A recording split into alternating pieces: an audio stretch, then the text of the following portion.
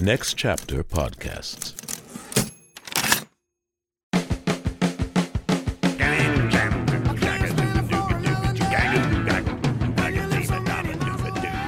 The song is Next to You. And let me tell you guys something.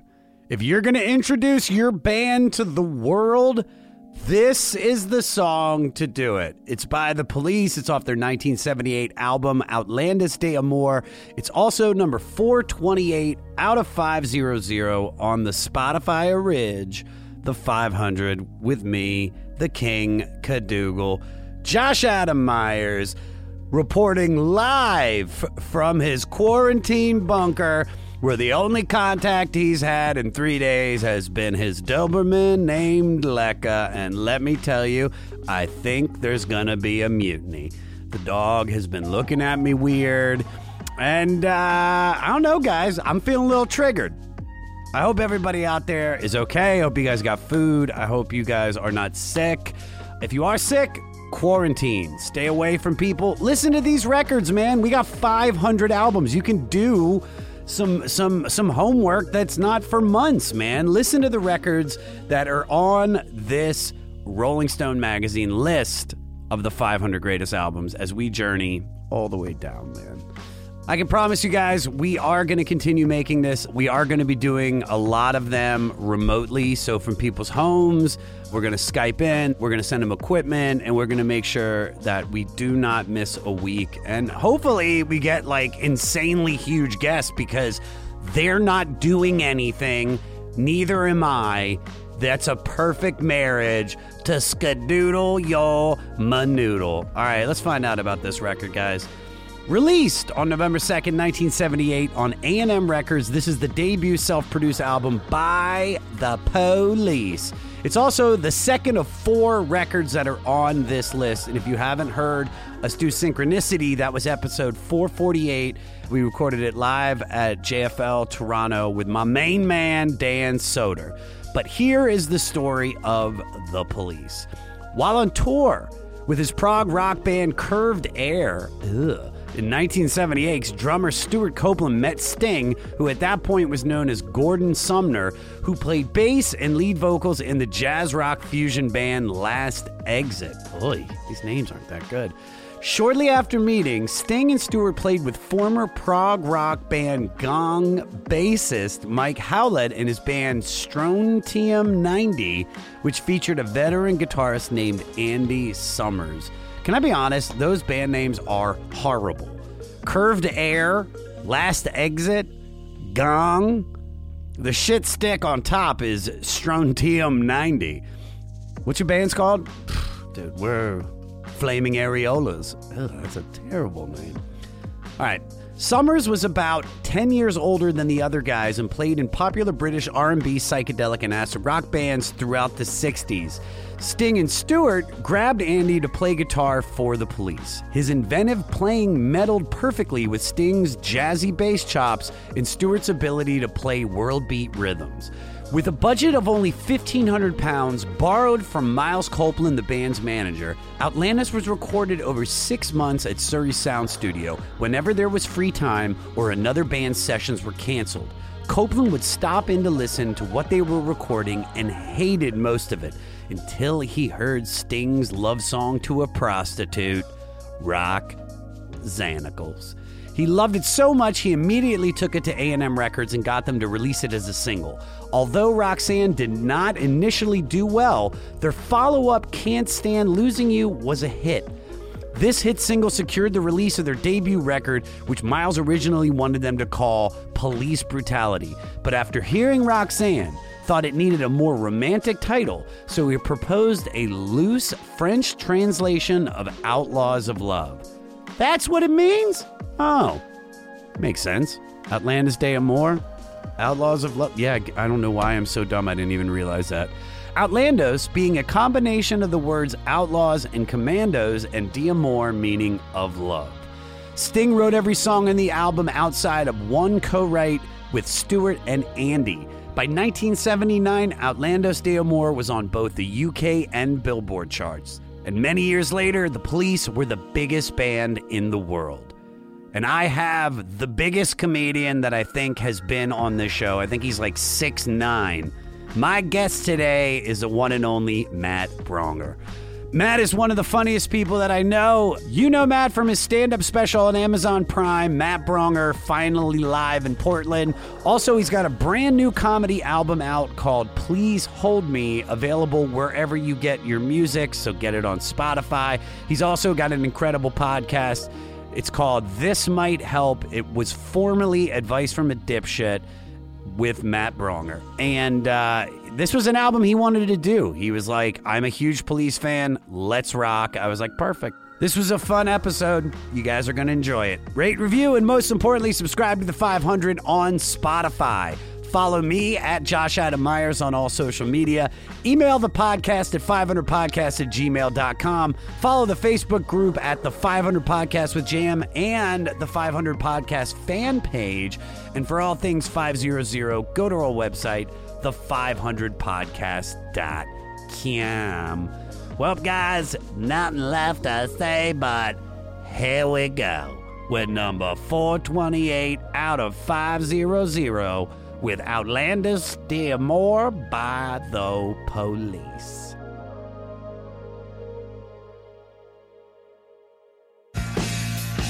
We are mad, mad Braunger. We are mad, mad Braunger. Fuck yeah, dude. Yep. You hit the note. I tried to harmonize, but I realized you were already going high. So I went high. You took low. So tell me, because we went through this. We were trying to find a record for you to get on, and you saw the Police, and you're like, dude, this one. Yes. So how did that come about? Well, the Police. I mean, this album. Well, we'll get to it, but it's like way before my time. Even though I think I'm definitely older than you, but 40, 45. Fuck and yeah. So, but I look older than you. I remember. I'd say we're about even, man. Yeah. I think, but I remember hearing the Police and just being like who having that immediate visceral. This is awesome. Who the hell are these guys? And I remember also going, I don't know how you write music like that. And not that I knew how to write music, but it was almost like alien math. Like the way that it was punk and reggae at the same time, and this guy sounded like an alien, and it was very sparse. Sting is an alien. 100%. He is without a doubt. He's an alien. He's going to outlive. He's going to be like the new Keith Richards. with an English lit degree from Oxford. Exactly. He's the only alien that has instead a castle, of has a castle, a moat, commands hawks with his mind. But like I think that guy. Like I just remember hearing it, and I just locked in. It's that kind of thing when you hear something for the first time and go, ooh, like what exactly is this? What did you hear first? I think the first song I heard by them was first one I remember is Roxanne, because I had an older cousin. Really? She was like, this is the greatest song that is out right now. And I was like, you know when like an older person you think is cool, or it says something, and it's like, listen to this. Yeah. Like I had a friend who had these who's his older sisters used to babysit for us, and they were maniacs. Like they wore not silver nail polish, steel colored nail polish, and they loved Ozzy Osbourne. I was horrified. Were they of the them, wonderful women of wrestling? Like basically without the makeup. Yeah. But they'd wear like those baseball shirts. Remember those shirts? I'm related to the wrestling duo Demolition. Pretty much, by the way. yeah. And so that like when they were like, listen to Ozzy, I'm like, Ozzy's great, and Ozzy is great, but I remember my cousin being like, this is the greatest song ever. And I was listening to it, and it was that thing of like, I don't know what's singing right now. I don't know if that's a man or a woman. I don't know if that's an animal. That could be a coyote that knows how to speak English, you know? And just the sparseness of it, and how like, and then I just was like, all right, I got to hear everything by these guys. How old are you at this time? I was probably, I want to say I was like 7 or 8.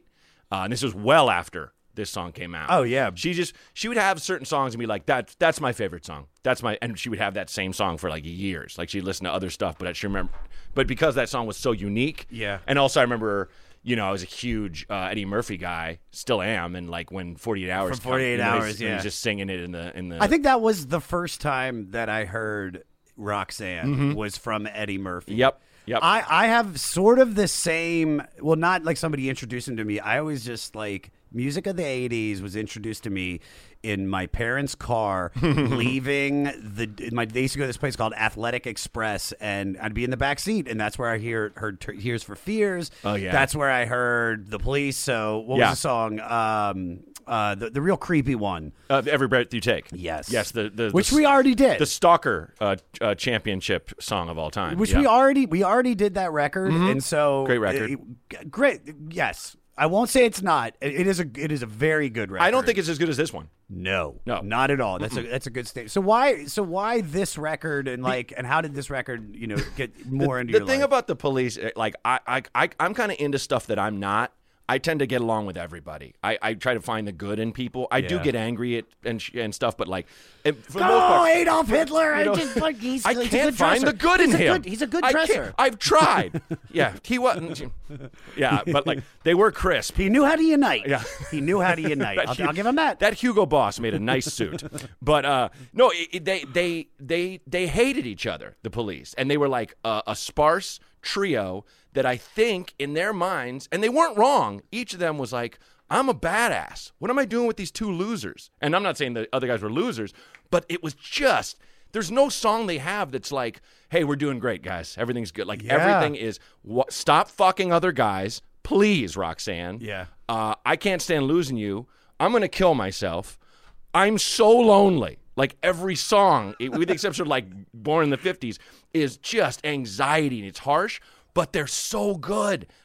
They're so good at their instruments. Sting is such a good and unique singer. Yeah. There's nobody like them. It's that thing where you have certain bands that you're like, just like in comedy, you're like, oh, fuck. I don't want to follow Jessica Kirshen, man. She just destroys. She'll crush. She's unique, and then I have all my jokes are crap. But you're better following that person. Of course. That destroy, or like Bill Burr or whatever.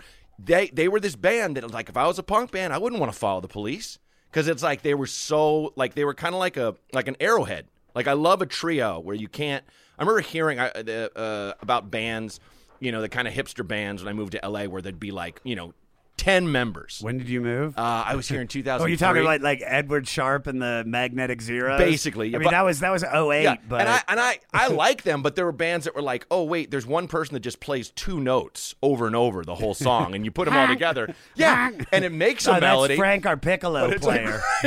And I'm on kazoo. He gets an equal share of the I get cut, an equal by the way. share. Yeah. This $2,000 pay concert is split 42 times. So there's no faking it with the Police. They're all just so tight and so angry, and it's like I said, it's both reggae and punk and pop, and it's angry and it's needy and it's just it's visceral. So we did Synchronicity, which is the last record, and that is from my understanding, because we did it 6-7 months ago. It was there was real hate between them. Yeah. And I've always known that the Police have kind of rubbed each other the wrong way. Right. They all seem so different. Yes. You know what I mean? Yes. Sting is this very spiritual, in touch with himself, educated. I mean, especially by if you go by the lyrics of Synchronicity and the subject matter, he's quoting Goethe. Yeah. And you're like, all right, dude. All right, Okay. Stingy. Okay. Chill out, Stingy. The poetic soul of the German people. Yeah, you mean him? Yeah, bro. Right. Yeah. Oh, is it what this next song's about? Beyond Good and Evil by Friedrich Nietzsche? Okay. But what I'm saying is so you have him. And also, side note, can I just say, Please. don't stand so close to me. All that song is saying, hey man, when I used to teach high school, I could have got so much pussy. That's all that song is saying. You listen to that song, you're like, all right, Sting, I get it. Yes, the undergraduate or the kids you taught, the girls, they wanted to fuck you so bad. 100%. Oh, handsome Sting. He wrote a song about it. Come meet We in. can't do this. And meanwhile, this girl's like, I have a boyfriend, Mr. Sting. I don't want to be here. So we can make this class pass fail if there's certain things that you can do. Yeah, I mean, I'd fix the Can paper. you unlock the classroom door? I gotta go. My dad's here. For some reason, I feel like Sting has sex. This is such a weird reference, and hopefully you get it. Did you ever see Demolition Man? Do you remember when they put those headdresses on, and that's the way they have sex in the future? Yeah. He does that. Totally. They don't touch. It's just the whole thing of him having, he's supposed to last hours, and it's yeah, but I mean, there's only so much time in the day, and I feel like it's Oh, just not at a him. certain Oh, point- he's got time. He wakes up I guess at like him and his 4 in wife, the morning. they're just like, we allot 4 hours a day. He does this shit. Crew. No one That's how he moves. works out. He's in the boat, the long boat, and he has his own lake. He does that. He comes home. He eats digestive. Sure. The digestive cookies Of course. from England. Yeah. Maybe a crumpet. And then he reads for 4 hours, and then he fucks. Then for they fuck, the but remainder their of the day. fucking is purely isometric. It's all core strength, and there's no thrusting. Funny thing about- they're just touching the whole time. And after 4 hours, like it's so fast you can't see it, like a hummingbird. Yeah. They both just go, "Duh!" and they're both done, and then it's over. Same time. And then they put on Real Housewives of Orange County because Then they bust out sometimes a I just huge like, bag of Cheetos. Sometimes I just don't want to think. I just want to put it on. Yeah. Well, hey friends, my name is Zach Lupetin. You may know me from the band Dust Bowl Revival, but I also host a music discovery podcast called The Show on the Road. For the last 5 seasons, I've been able to dive deep and have intimate chats with folks like the Lumineers, Ani DeFranco, Wolfpack, Keb Mo, Lake Street Dive, Bela Fleck, and more. So guess what? After 150 conversations with some of my favorite songwriters from around the world, we are bringing brand new episodes to the Osiris Network. New interviews and intimate acoustic performances will be coming at you this summer. And which episodes are coming next, you ask? I am Zach Goody, the lead singer for the band Smash Mouth. Our band is called Milky Chance. We are based in Berlin. My name is David Shaw. I sing and write songs with my band, The Revivalists. Trust me, these conversations go some wild places. So subscribe to The Show on the Road on Osiris, and we'll see you soon. Hey everyone, this is Tuck from Fit for a King, an off-road minivan. Every week I bring you fun interviews alongside your favorite metalcore entertainers with my new podcast, Get Tucked. Join me every Monday with bands like Counterparts, Crystal Lake, like Moths to Flames, and many more. We play unsigned and undiscovered bands, deep dive into each artist's history, and of course provide the greatest breakdowns in current metalcore. Tune in to Get Tucked every Monday, out now through Sound Talent Media. But what I was really getting to was like, no, that was great. What I was really getting to was like, do you think that even there was like they didn't dig each other making this record? I think it's more generally speaking. I don't think they liked anybody. I think that maybe they got along with people in the scene, but I'm sure there are people that would like, what are you, mate? Are you reggae? What are you? Are you ska? Yeah, are you this punk? This is different. Because it's a big this mix. This is as different as it gets. Yeah, where you could look at it, and I do kind of bristle sometimes at the kind of, and it's everywhere, of course, with any white artist, but like with appropriation, but like I feel like they do it so well, and they do that on and off thing, like So Lonely, we'll get to it, but like I love how it's just a solid kind of reggae groove, and then it just and goes into a punk song. That song's like 2 songs. Yeah. And it's like, I don't know how most people couldn't make that work. The only people I've ever seen make that work was Bad Brains, where you'd see them in concert and they would just do like Eye Against Eye, and everyone's tearing each other's clothes off, and you're just sweating just like insanely and screaming, and then they go into a reggae number and everyone just sways and steam just comes off the audience. Like I've never seen anything like that in my life. And So Lonely was my first experience in that kind of thing where it works. Because it's so rare that it works, where a band's like, we're punk and reggae. Like, if a band just said that, I'd be like, you need to leave. You have to keep, I don't want to hear any of your songs. As you're saying all of this, it's like, I'm looking at when this came out. This came out November 2nd, 1978. This is their debut record. And you're like, what was going on with music at that time? And I mean, you have like post-punk. Yep. And so you can Disco's still around. Disco's still around. Yeah. And there's still like arena rock and all that shit For too. sure. You also had the rise of Van Halen, who like, I'd like, David Lee Roth to me is always a guy who he would kind of dog other bands. Like, The Clash, man, they don't even have fun. Just like, he's a good point. But he would probably say the same thing about the Police. They would never kind of get along. So I think you had a lot of adversarial music, which in a sense made people write better songs, I think, in that age, in that era. Sure. I think from listening to this one, and then, because it's so funny that the way that I'm experiencing the Police, And I mean, experiences like digging into the albums because I knew all the hits. It's the same shit. I knew all the hits. Of course. I had the greatest hits record, but to be able to dig into the record and to bookend it with first, third, last, and now listen to their first. Synchronicity has some incredible songs on it. I think Synchronicity and this record have the exact same problem. The songs that are good are fucking incredible. Yeah. The songs that aren't, Oh, yeah. which we'll get to, Yes. I just am kind of like, yeah, okay. But I can see why this band was so big because that's the thing. It's kind of like when people that are younger than I am, say I don't understand how the Beatles are considered the biggest band of all time, and I'm like, well, you just like even I didn't get to experience it, Sure. but our parents and knowing what they know and reading all the stuff about how big they were, like I feel like it's the same way with the Police, where the Police, they weren't accepted right away, but when they were, they were like one of the biggest bands. Like they were the band of like the early 80s. Yeah, they were ubiquitous. You couldn't go a place without hearing. I remember hearing The Police and Thriller by Michael Jackson, like in the early 80s. Like some Hall & Oates. You heard, oh yeah, and absolutely Hall & Oates. If you're in your mom's car going on the way back from Athletic Express. I loved Hall & Oates too. But it's funny, my mom did like Hall & Oates. I remember that was one of the bands I could play, and she'd be like, oh yeah, leave this on. Police, she'd be like, nah, get this out of here. My mom has such a Maryland accent. She was like, put on I Can't Go for that. Put on I Can't Go. Go. That's great. All right, let's dive into the record. Okay. Let's go. Let's get into it. So it's so it opens up with Next to You. This, and I love what I wrote. This is how you introduce yourself to the world. Play the intro, Peter.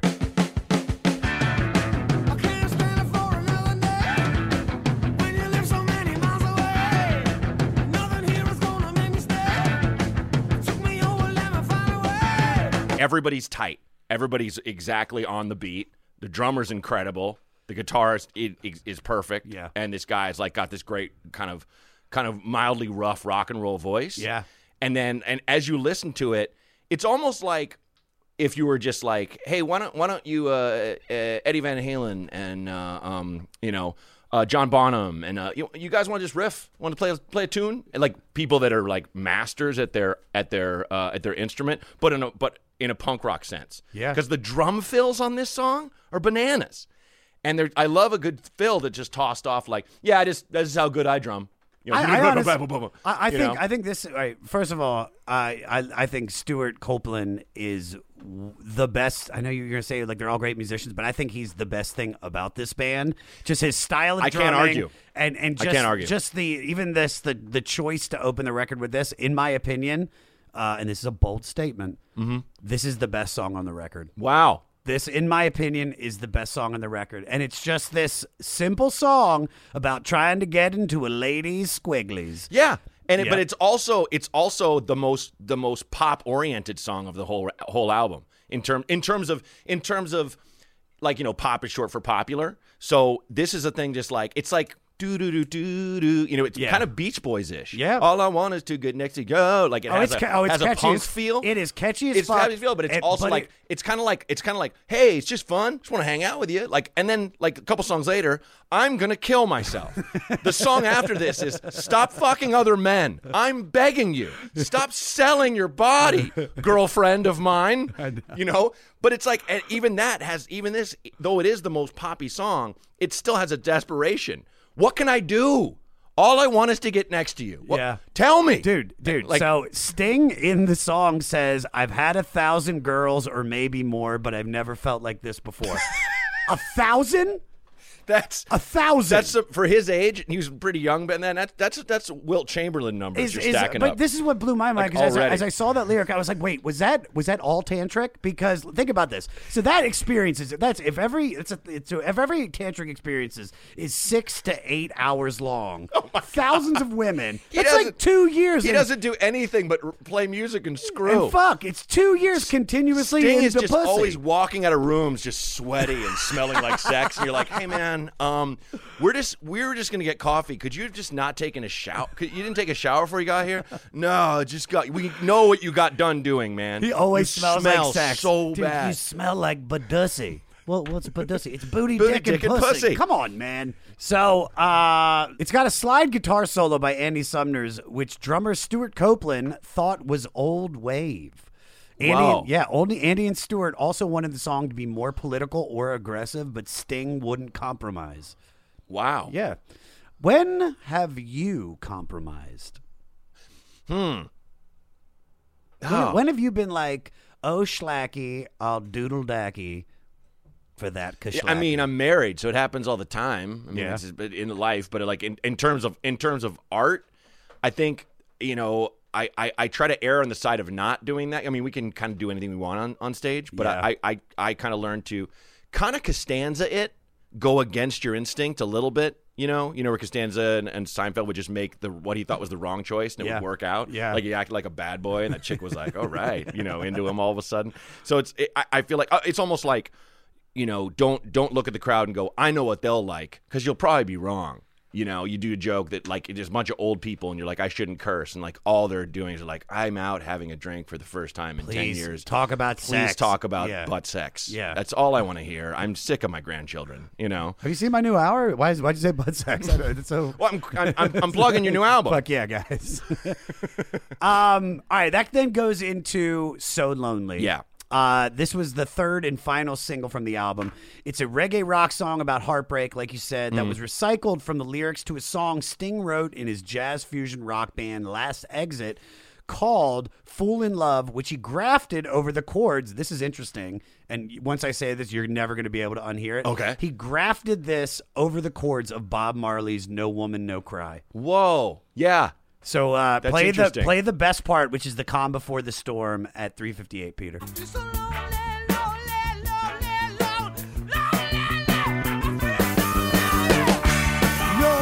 woman, no cry. That's amazing. No woman, no cry. And I was driving over. I was thinking about this song. How I do like how it's kind of pathetic that he's like, just I'm so lonely over and over. Yeah. But it's universal, and I feel like he hits the song hits the two notes of loneliness: a slow reggae mope, I'm so lonely, and just wild anxiety where he's like, fuck this, where is everyone? Why doesn't anyone like me? Like that's what the chorus is. Yeah. Yeah, this was a song that I think this is one of the better songs on the record. It's a great comparison from coming from Next to You, and then into this. It's almost like maybe they stacked all their singles up top, just because I've seen a lot of records do that so far on this list, but it's definitely it's good. It's a good song. Yeah. All right, let's go into Roxanne. Yeah. Now, whereas Next to You is the best song on the record, this is the most iconic. It's probably their biggest song of all time. Yeah, this is their Bohemian Rhapsody. Next to You, Roxanne. I just personally love that the drums and everything that's going on in Next to You, whereas Roxanne it's transcended the Police. It's just in the stratosphere, and it's a part of the world now. Yeah, it's like Roxanne is such a big hit. I think we're all a little tired of it. Yeah, even though how good it is. One of my favorite experiences, though, I had a friend who was in Second City in the touring company, and he was on a cruise ship, and they had it in their contract where you could bring a spouse or a friend for a week, and so he was like, "Oh, you want to come and be on this ship with me for a week?" And I was like, "Great!" And so I got to be on this cruise ship for a week, doing nothing. Just hitting the buffet. Basically, yeah, buffet and hanging out. But he was like, "We're gonna get high, and I'm gonna take you to some of the other shows." And there was this, and they were shows that were like basically like musical reviews where they would do like pop songs but like opera style. And I remember being high, and like I'm in this this theater was so big, it was just insane. Like, how does this fit on a ship? This is so giant. Yeah, dude. And there's a balcony, and there's a dude on stage who's like doing the Romeo and Juliet thing, but he's up in the turret, and he's ripped, huge muscular arms and a tight vest, and he's just talking to the audience while this man and woman are tangoing beneath the thing, and she's like, she walks the streets at night for money. Now I'm super high, right? Yeah. And he's like, and she sleeps with other men. And you became jealous. And the jealousy will drive you mad. Roxanne, you're not. And I'm just crying, laughing, and trying to keep, because everyone around me, it's all like blue hairs, and they're very old, and they're just like, they're nodding like, this is powerful. I don't know this song. And I'm just shaking, and my buddy Kevin's just staring at me because he's already gone and seen this fucking show. Knows. I did not see that the keening Roxanne come in. I did not see that coming, and I'm just crying, laughing. But it's like, that's how big that song is. Yeah. All right. So this was the song that Stewart's brother and their manager Miles Copeland heard that impressed him enough to get them their first single deal at A&M Records that led to this album. Sting came up with this while walking through Paris on tour in '77 and wondering what it would be like to fall in love with one of the prostitutes he saw.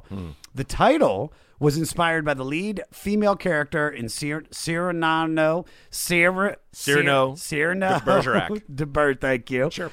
As seen on an old poster in the hotel lobby. And Sting originally wrote it with a bossa nova rhythm until Stewart suggested that Sting play bass in the space between the beats.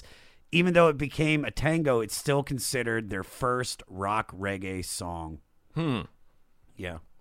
Have you ever prostituted yourself for popularity? Pretty much every day. That's how we pay the rent, right? You know what we do. Is there one that just sticks out where you really felt dirty afterwards? Jesus Christ. Dude, when I first moved to LA, I'd go out for commercials. Yeah. And like I was in an Altoids commercial where a chick slapped me across the face. Like it was like I had to put a blindfold on, and this giant Nordic woman, real big hands, just rugged jaw, was a little older, tall, like my height. And she's like, try the first mint, and I put it on. I like, that's okay. And then she opens it Altoids, and I try the other one. I put it on. She puts a glove on and just smacks me across the face, and I'm like, I like that one. I like pain. You want to try breath savers? No, dear God, get it away. And that woman did not know how to stage slap. Like stage slap, you just your fingers across the meat of the cheek. She fucking took my head sideways, like her whole palm She's a method across actor, bro. my ear, and I was like, pop, and she almost knocked me off my chair, and I took off the blindfold, and I went, cut, and the director's like, fuck, are you okay? And she's like, I'm so sorry, and I'm like, let me teach you how to, it's okay, but she rung my bell. But like, I did commercials like, I was in a fucking Summer's Eve commercial, man. I was in a douche ad. That is prostitution for sure. What was your character? It was something like, it was something about misreading signals or something. Like I'm with my wife and she's like, oh, I think I'm going to take a hot bath. And I'm like, I go in the next room, like doing a little dance, like I'm going to fuck.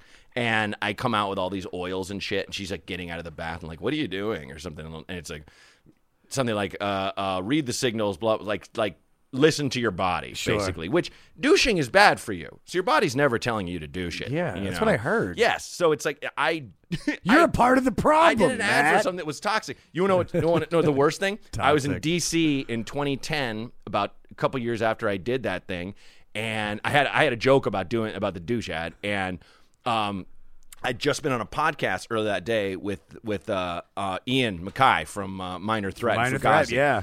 And we got along, and we like exchanged information, and like. He's like, where are you playing tonight? And I'm like, I'm at the Black Cat with a bunch of other comics. He's like, what time? And I'm like, it's like 11:30 p.m. It's kind of late. He's like, dude, like looked at me like, I'm a punk rock legend. I'm going to fucking be there. It's a late show. Who are you talking? Kind of like clowned me a little, which I loved. So he shows up at the show, and he sees me do the bit about the douche ad. And, for those that don't know, Fugazi and Minor Threat are famous for being straight edge and never taking money from anything that was advertised. Yeah, I mean, Discord Records, everything has been, they've done it themselves. Yes, there's no prostitution whatsoever is the point. I did the joke about doing the douche ad, and I get off stage and he's like, you're in a douche ad, man? And I was like, yeah. Like, fuck, of all the people to be there to hear about it. Yeah, so I felt like a whore. I sure have felt like a whore. I am out of here. He was laughing. You're the douche. God bless him, but yeah. Hi, this is Chad Nicefield. And this is Justin Press. We're the host of Making Waves, the Shiprock podcast, a part of the Sound Talent Media Podcast Network. We're inviting you to sail away with us on an epic journey in musical enlightenment. Every week, we bring you only the best artists in rock music and discuss everything from the cruise to the stage to the saga of being a professional recording artist. We'll have lots of special guests along the way, so tune in every week. Your stateroom is available every Monday morning, so welcome aboard.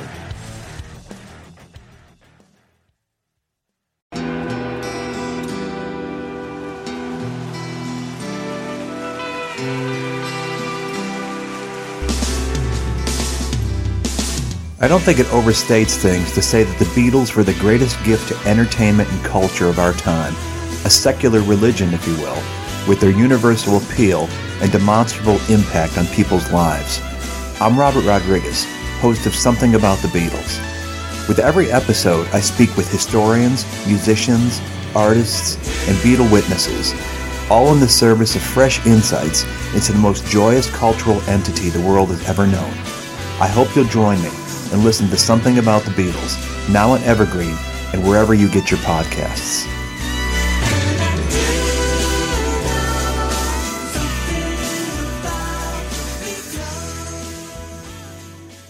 Fun fact about Roxanne, when the police began recording the song, Sting accidentally sat on a piano in the recording studio, resulting in the piano chord and laughter you hear in the opening moments. Peter, play that part.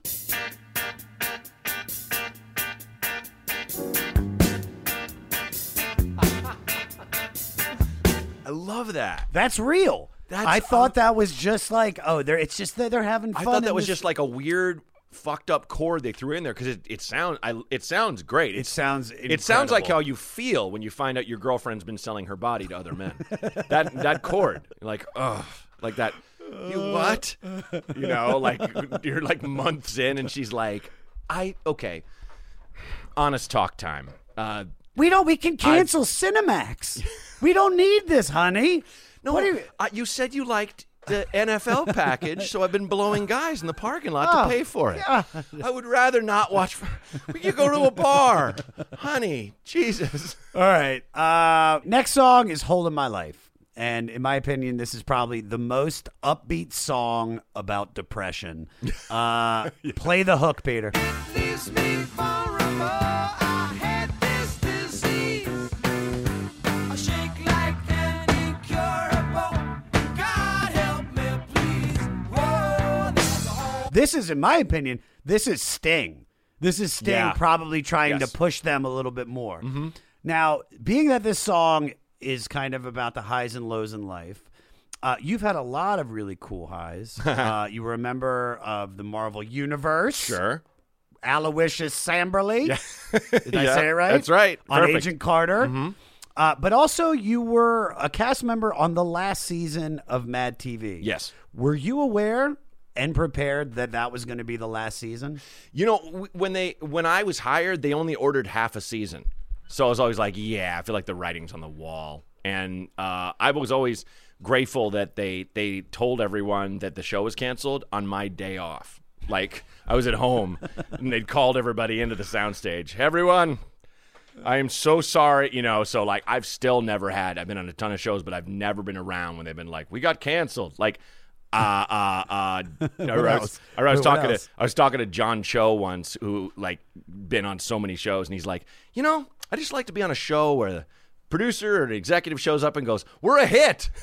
He's like, I've never had that. I've been on so many shows where they come on and it's like a suit we've never seen is like, "Want your attention? I'm sorry, go home." And the thing is, the reason why I was happy that I wasn't there is because the people that do the real work, building the sets, painting everything, the grips and all that stuff, all these people that have families and shit, like, there's so many people that worked on that show.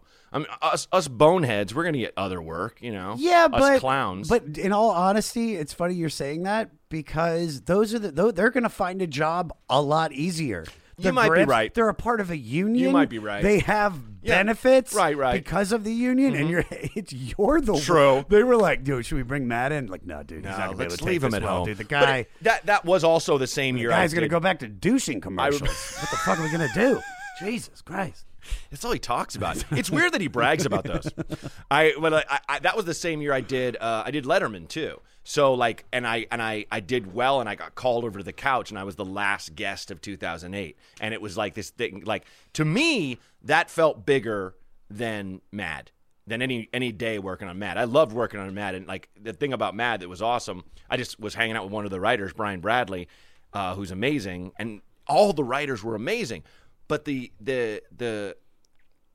problem was there was like a pie chart was almost like, all right, well, 80% of it has to be pop culture reference stuff, like Britney Spears parody song about how she accidentally microwaved her baby or while she was high or some, not great stuff. But like, I would see stacks of scripts that you'd read and you'd cry laughing. And I remember being naive and being like, that's getting in, right? After a table read, and everyone's like, no, dude. I remember like Bobby Lee being like, no, it's like super funny. The executives are going to shoot it down because it doesn't have anything to do with any pop culture. Did you have a lot of stuff? Did you pitch a lot of stuff that just didn't make it? Yeah, but I also had a kind of foolhardiness about myself where I was just like, I just like silly bullshit. So let me make something up that's weird. Some of it was like kind of based on my life, but it was also like that's the thing I really miss. Being like, how you riff with a friend and be like, God, that's such a funny idea. Like, imagine if a producer passed you and was like, oh, write that up. Yeah, let's shoot it. Yeah. I don't know if I'll ever have that experience again. And I love just writing stuff down on my notepad and being like, this could be a sketch. All right. Where are we? Oh, we're at Peanuts. Peanuts. Now, this is the only Stuart Copeland co-write on the album, and it started with his lyrics as Rosie Lee. Sting rewrote them about his former idol, Rod Stewart, who had disappointed him by falling into an excessive celebrity lifestyle. According to Sting, I was more than willing to pass judgment on his extracurricular activities in the tabloids, never thinking for a moment that I would suffer the same distorted perceptions at their hands a few years later. That's great. Isn't that great? Here, you'll hear it if you listen to the chorus. Play the chorus.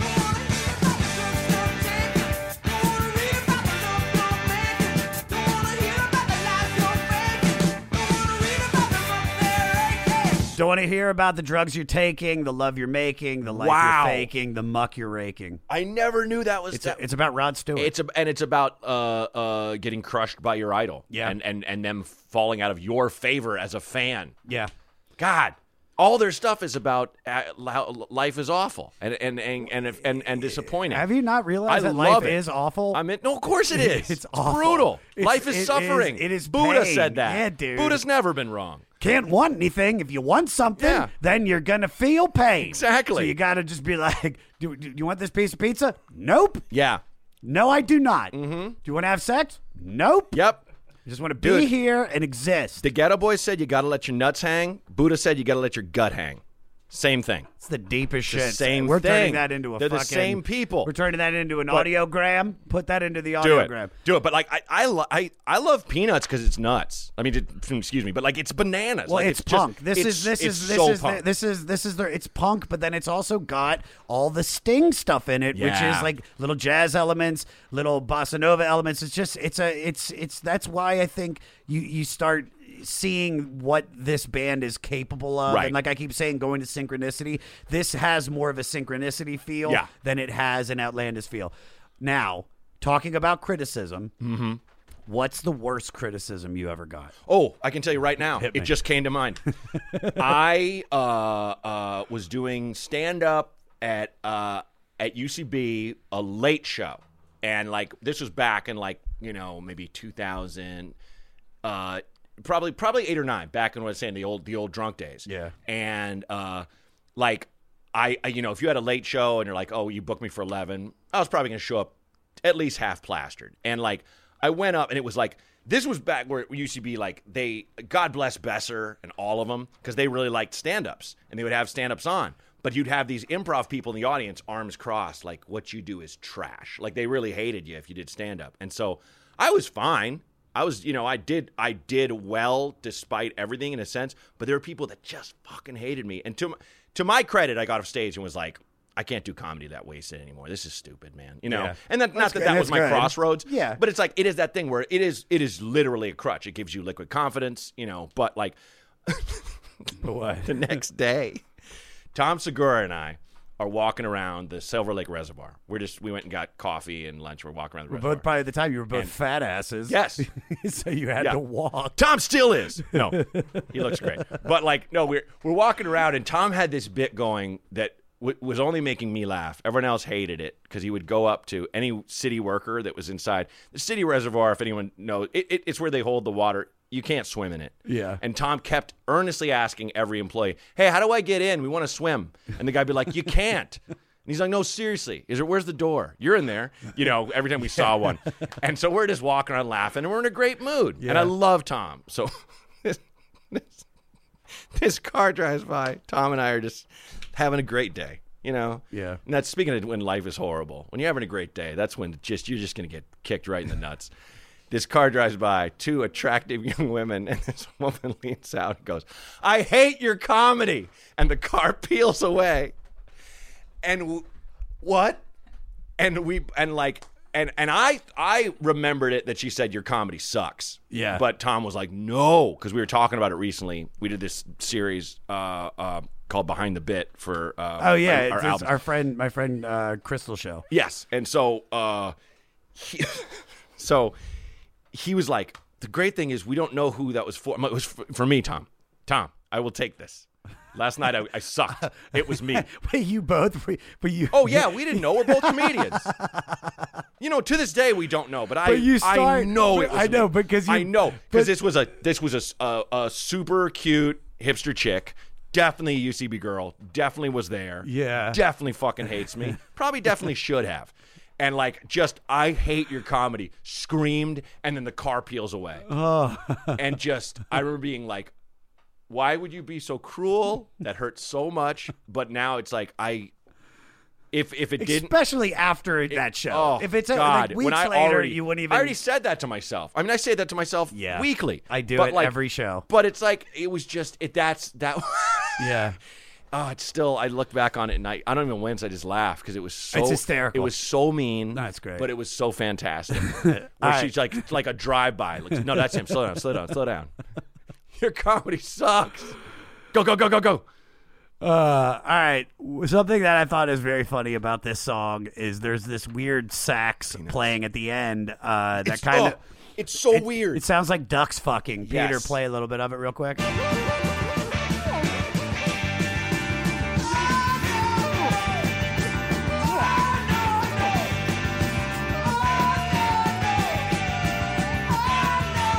Is that a mallard mating call? What is that? It sounds like a recorder with a condom around it. All right, where are we? Okay. Something really sad, though, about this song and Sting's life. A sad follow-up to Sting's unease about the tabloids even saw him going so far as to avoid them by missing both of his parents' funerals. Jesus Christ. Oh. Yeah, dude. That's a what the fuck Sting. But that's, God. You go to your parents' funeral. No, you go to your parents' funeral. I mean, yeah. And that's funny that the next song is called Can't Stand Losing You, because obviously Sting can. So play the best part at 144, Peter. You'll be sorry when I'm dead, and all this guilt will be on your head.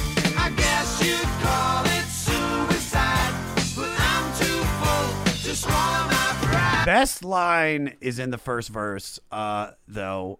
I've called so many times today. I've called you so many times today, and I guess it's all true what your girlfriends say, that you don't ever want to see me again, and your brother's going to kill me, and he's 6'10". Yeah. I guess you'd call it cowardice.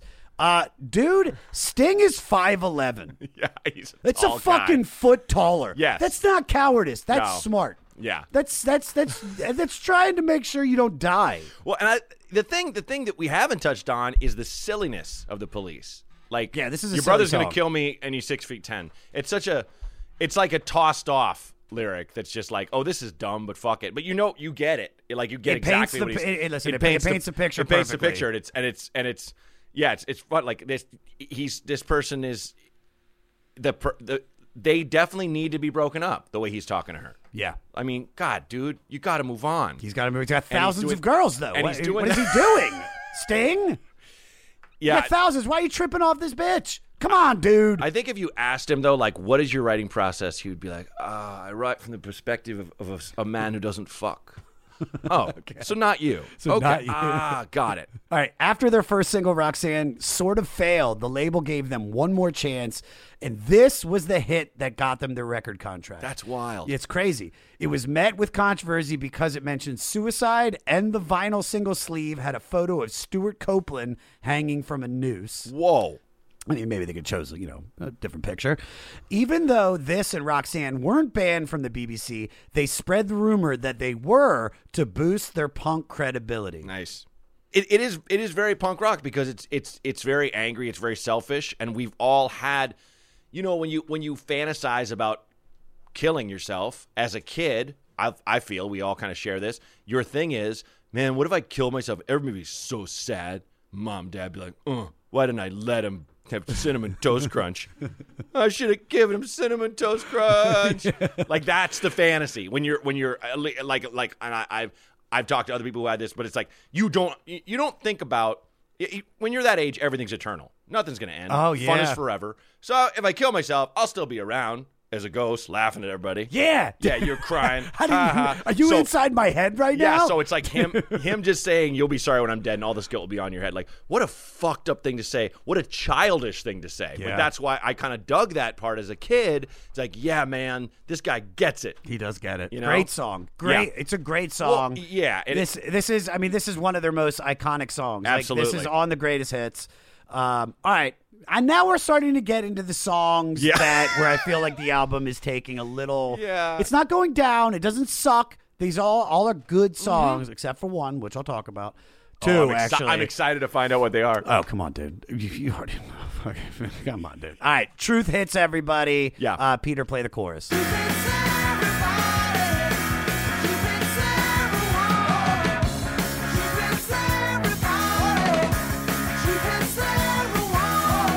This isn't where the album starts to shit, because this is a good song. Yeah, this is a really good song. This is a really good song. This is an existential rocker. It started as Truth Kills for Sting's former band Last Exit, based on the phrase "Truth kills everybody" by poet Ted Hughes. Huh. Yeah, great song. I don't know. Well, it's at like the old How phrase. else to say about it? All killer, no filler. Like, it's all there. Yeah, it's all there. And it was like, I remember going. I couldn't remember how, when I was kind of getting ready for this, because I've listened to this album a lot over the last couple of days, which has been great. Yeah. I haven't really done that where I've concentrated on one album and been like, oh, it's fun. Yeah, I love it. It's a lot of fun. I like just listening to it as a piece, as a whole art piece. But I couldn't remember how the chorus for Truth Hits Everybody goes. But it's like, oh, because he just comes in just after. You know what I mean? I'm like, truth hits it. Nope. Truth hits it. Nope.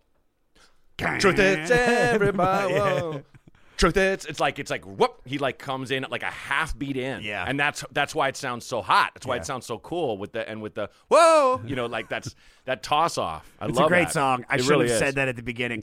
Now, but you're wading into the waters. Yeah, I'm easing in. This is like those bands that drink while they're playing. You know what I mean? And like near the end of the set, you're like, man, why did you guys do all those shots during those earlier songs?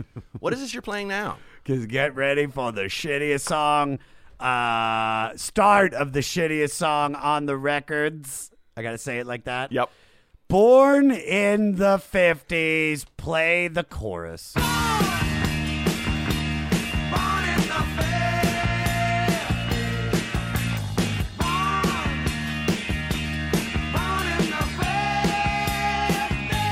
It's not a bad song. Sure. But it's cheesy in retrospect. It's cheesy when you put it next to Can't Stand Losing You. Yeah. Next to you, fucking and Roxanne. It's boring. Yeah. It's just like the melody's boring. The message, sure. Yeah. Youth unite, all that jazz. But like, it's just, even just the chord progression in the chorus. Yeah. And the singing. You just sing it a register higher. That's it. I don't like it. Yeah, it's just one of those songs that I just don't fuck with. Now there are some funny things about it. Weird lines. We hated our ants, then we messed in our pants. Yep, that's real. He wrote that. And it's funny. Sting wrote only that. Baby, A guy. that's interesting scientific fact. Only babies born in the 50s shit their pants.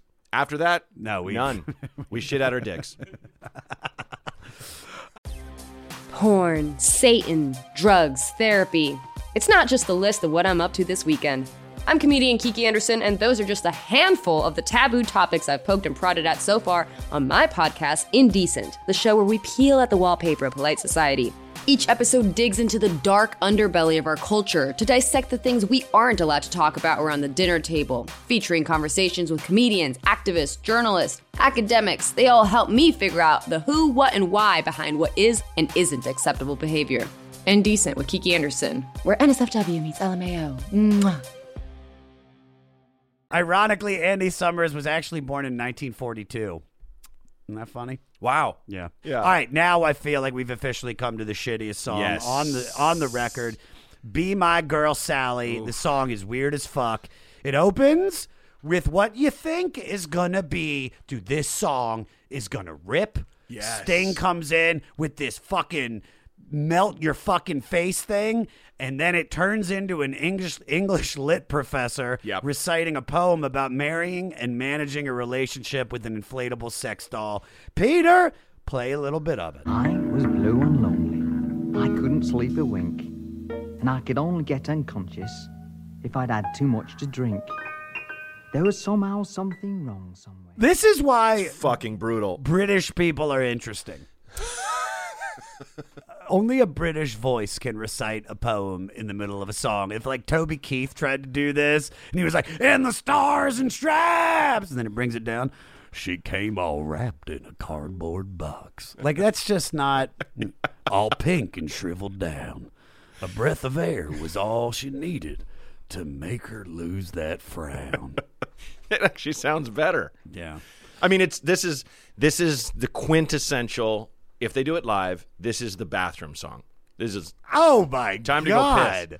Dude, this is the most Spoogle song on the record. Not a fan of it, but it really helped me come up with a great question for you because you have a very, very interesting life. And since this song is about a blow-up doll, you were in a relationship that blew up. Yes. But now you're happily married. Yeah. To your ex-manager. Yes, correct. How did that whole thing happen? We carried on a secret affair that all of our friends knew about. And Sting of no you. one knows. I was like, you idiot.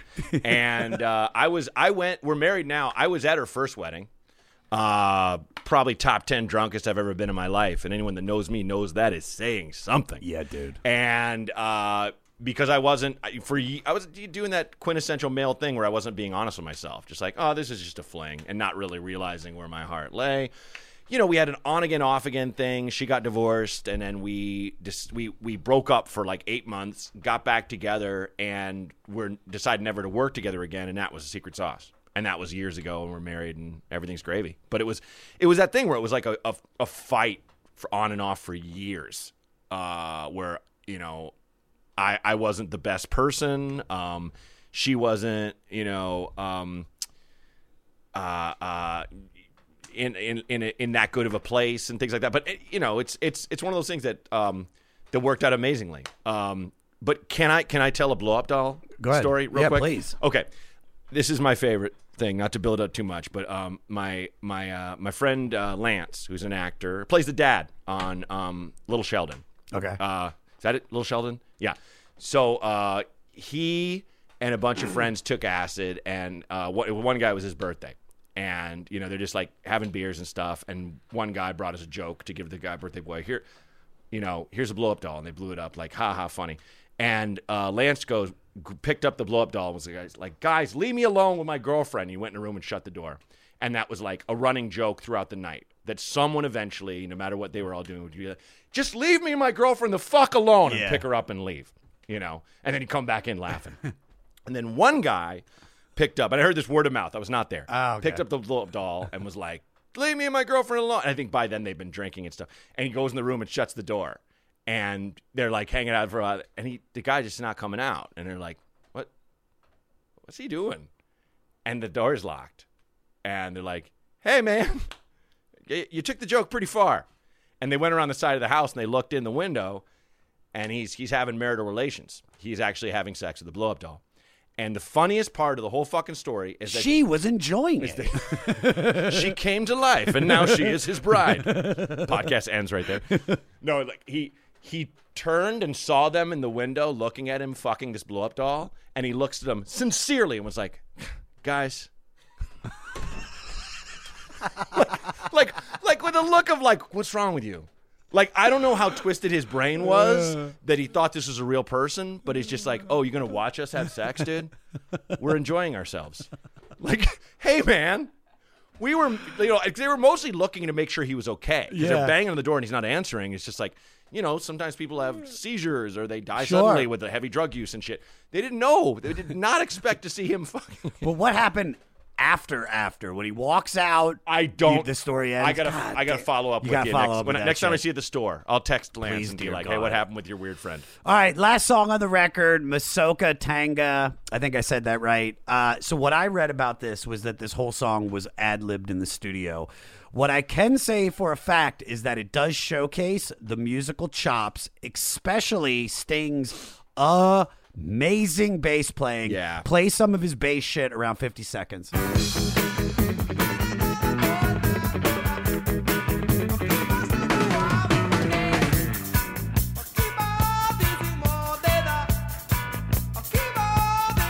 What's amazing about this is that on the original Japanese vinyl only release of the album, the Japanese distributor paid an English speaker to interpret the gibberish lyrics, which resulted in such great lines like, kicking a wall, baby, 'cause I'm gay.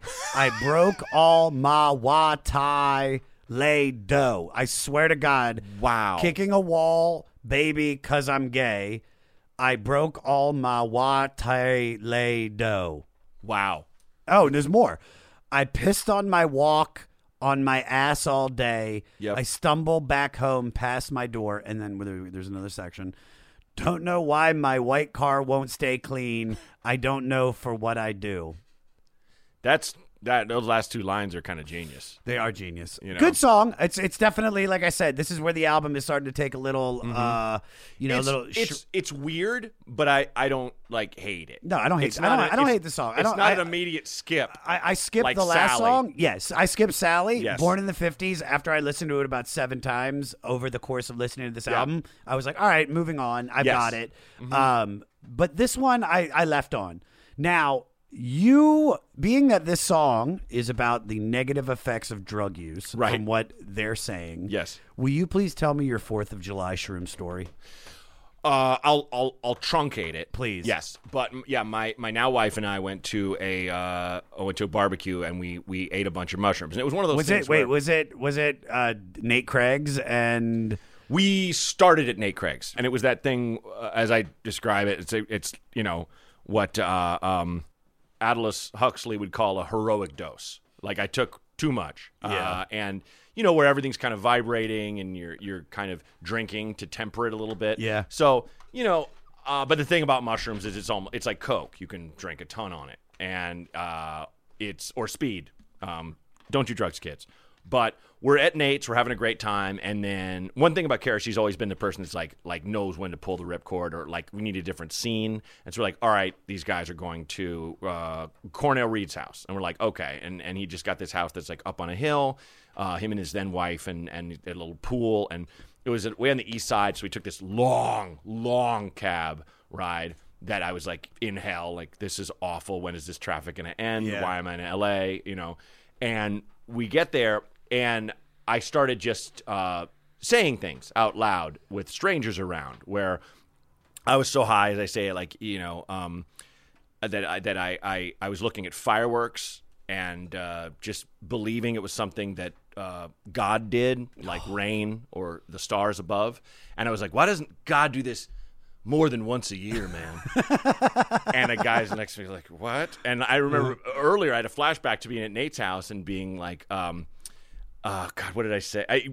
I have the whole thing. It's an old joke that I've kind of wiped away, but the crux of it is my wife finally was like, all right, we got to go home. You're being ridiculous. And I went and I tried going on the Domino's website, and I couldn't enter my name or my address or things like that. And the guy who was like dancing around the screen and shrugging, it looked like he was mocking me. And I almost threw my laptop out the window. And I just picked up my phone and went, fuck it. I'm just going to call him. And my wife goes, what? Like as if I said, I'm just going to kill a horse with a sword and roast its flesh and make horse burgers. They'll know. You can't talk to people. No. You can't even dial a phone. And meanwhile, she's wrapped in a fake fur purple blanket, like Grimace passed out on the ground, like, just with her face showing. And so I called him. And the thing I realized later is that, if you call Domino's, they have your shit. They have all your number on file. They have your old orders, whatever. Yeah. So it rang twice, and the guy picked up and went, "What's up, Matt?" And I screamed so loud, the glass in my house almost shattered. And I was like, "Are you outside? You never take me alive, motherfucker."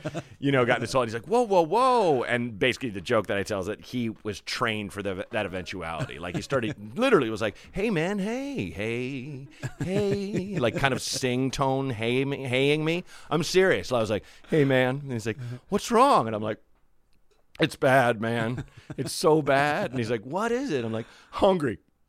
Got a hungry girl." And he's like, "All right. What are you hungry for?" And I'm like, I can't remember why I called him.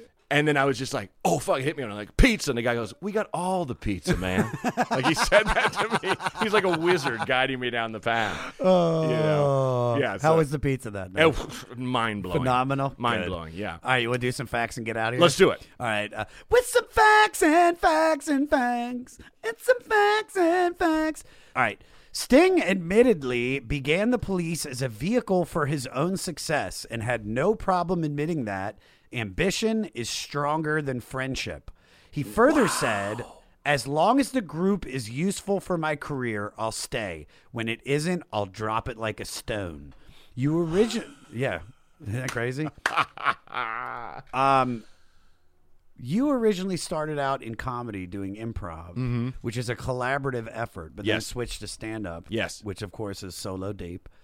How and why did that happen? It's funny. I started out doing improv at the Improv Olympic, and I took all 5 levels, and the last level I studied under Del Close. What level did they introduce Xenu? That's the 6th that I wouldn't take. It's funny, but Del was like the guy, and he died months after teaching me in that class. Wow! And he taught everybody, Belushi and Farley. And, he's the guy. He's the guy. And they added a 6th level, and I was like, I'm on this team now. I'm just not going to take it, and I was also kind of getting jaded with it. I'd started doing stand up and everything, and then.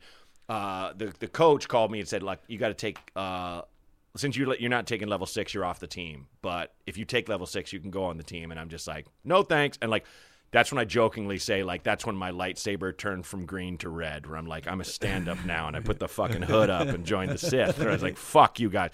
Because I remember that back then, the one thing I love about like the UCB is like they have stand ups and improv and sketch. Man, back in Chicago in those days, Hatfields and McCoys. If you were stand-up, according to improv people, you sucked. And then stand-ups kind of felt the same way. And I remember a stand-up being like, yeah, improv, great. Yeah, my 1 bowl of stand-up is funnier than your 5 fucking bowls of improv. And I remember even saying that, and it was like, it got a big laugh because Chicago was improv town, but it was also, thing is, it's comedy town. And now everyone does everything. Everybody does everything, which is how it should be. But me kind of just doing stand-up, it was a choice, and I loved it because it was just me. I'm an only child anyway. I'm already addicted to attention, and honestly, with an improv team, like God bless improvisers, but you got to practice with them and stuff. And if you get along well, great. I will say, God, that Sting quote is kind of fantastic because it's so honest. Yeah, I think more often than not, people would have that thought feeling in their heart. Probably Lionel Richie had that feeling with the Commodores. Yeah. It was like, I will drop them like a stone. He really was born in the wrong time. He should be living in medieval times, like as a king. And have people thrown into the moat. Joffrey, dude. He's King Joffrey. But as a man. Yeah, without a doubt. For sure. All right. While backstage getting ready to play a couple songs from this album for their first British TV appearance on the Grey Whistle Test program. Is a hard one to say. Wow. Sting had a can of hairspray explode in his face. After being rushed to the hospital, he played the show wearing a big pair of sunglasses over his swollen eyes. Yeah, it's true. Wow. What's the worst accident you've ever had? I've dislocated my knees. Each one, not at the same time, but like just I'm funny, shaped like a lava lamp. Like my knees go in. I'm very like knock-kneed. So like when I tried playing basketball and or I tried playing football, it was just like, like we just ow, and then we got to reset it and everything. Yeah. Before I went in for Mad TV, I slipped in the bathroom and my knee went out, and then I straightened my leg and went back in, and I stood up and I was like, that didn't fucking happen. I'm going into Mad TV tomorrow. I'm fucking fine. And I remember I was walking around my apartment, fine. I don't know if I was, but the next day I was like, when you put your weight on one foot and you're like, you can't put weight on that leg. Oh, man. my God. And I stood up and I had an audition for a show that morning. And then that afternoon I was testing on Mad TV. And I got my hands on the walls walking. I drove there and stood up hopping to one audition. Yeah. And I called Kara, my wife, then manager, before we were ever dating, way back in 2000, I think 7 or 8. And I told her what happened. She's like, where are you? I'll fucking bring you crutches. Just stay where you are. And she bought crutches and gave to me. And I went in to I tested for, if people don't know, that's the final stage of auditioning. Yeah, that's the big deal. Where you're in Everybody's front of there. all the executives and everything. So they screen test you.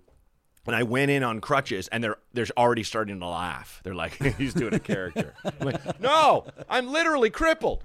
You fucking assholes! My knees popped. And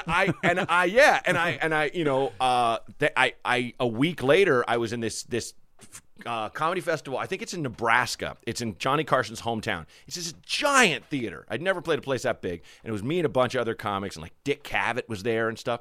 And I came out to do my comedy. I come out on crutches. Whole place is already laughing. I'm just like, what the fuck? What is wrong with people?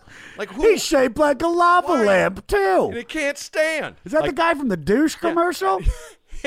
And I got somebody smack him. I got off stage and I got the phone call that I booked Mad TV, and I'm just on crutches. I'm just like, oh, what a great way to fucking get it, dude. Honestly, yeah, because you probably felt like shit, being Oh. like, dude, they weren't even laughing at my jokes; they were laughing at my pain. I mean, it was like I called them out on it. Like, this is real. I'm actually injured. You guys are terrible, But like, it gave me insight into like what we laugh at. Yeah. As a race of humans, Yeah. someone could come out, missing an eye. Hey, it's a pirate. I'm literally. It's a husk. There's nothing there. It's for you. I have this pack. Fuck you guys. Dude, this was so great. Mhm. Thank you so I had much a for blast. coming on, Thanks dude. for having. My Thanks for having pleasure. me on, dude.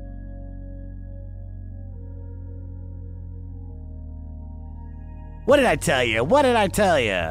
I can't escape a dabba dooba dee. I just love that so much. Find Matt on all social media at BRAUNGR, at Braunger. Listen to his new comedy special, Please Hold Me. Make sure you guys watch Matt Braunger finally live in Portland. And check out his podcast, This Might Help, formerly known as Advice from a Dipshit with Matt Braunger. Go on his social media, show him love. Tell him that you love this episode, guys. Be a nicey. Be a true doog, because I know you guys are my true doogs. Don't forget to subscribe on Spotify to the 500. Now, we just listened to The Police from 1978. This week, music director Little Matty Pinfield chose The Unlikely Candidates. It's a 5-piece band out of Texas with early Police vibes. Check out their single Novocaine. It's the #1 alternative song in the country and has been slowly climbing the charts for 35 weeks.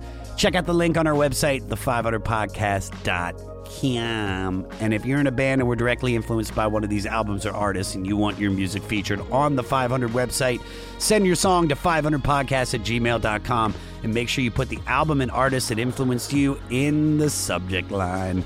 Next week is Peter Wolf Week with his 2002 album, Sleepless. So y'all got some homework to do.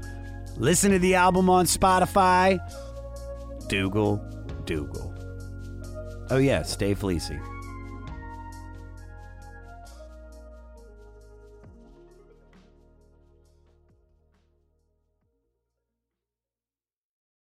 This is Krista Makes, guitarist and vocalist for Less Than Jake, and host of Krista Makes a Podcast, a songwriting podcast where every week I'm joined by an amazing guest to break down the writing, recording, and release of one iconic song from their career. In our giant evergreen back catalog of episodes, we've had rock legends such as Dee Snider and Huey Lewis, punk rock favorites like Mark Hoppus, Fat Mike, and Brett Gurewitz, and up-and-coming artists of today, such as Liz Stokes of the Beths and Genesis Owusu. We've had guests from all genres and styles of music, and I guarantee that if you peruse our back catalog, you'll see several episodes that'll make you say, man, I gotta hear that. Whether you're a fan of music or a creator of music yourself, you'll take away a whole new appreciation for the songs you know and love. Krista Makes a Podcast is available for free on all the places you could possibly listen to podcasts, and new episodes come out every Monday. Welcome to us talking about our podcast for a minute. What's the name of that podcast? That's Axe to Grind, and right now you're going to be getting a little taste of it, right down to the shaky microphone and all. And my name's Bob. And my name's Patrick, and usually we're joined by Tom. Tom's the best. Tom has a real grown-up job that requires him to be at work, but we talk about decidedly not so grown-up things like hardcore music and things that people that like hardcore music tend to like. So that could be the latest shows, revisiting classic material, talking about the new classics, all the little dorm room nonsense that you imagine from niche music podcasts that you either love, want to love, or hate. Yeah, imagine all the emotions that you have towards a genre that has impacted your life, and then condense them down to an hour to 2 hours a week. So triangulate your speakers, think about jumping off the bed, singing along, dancing like an idiot, and listen to Axe to Grind Podcast. Next Chapter Podcasts.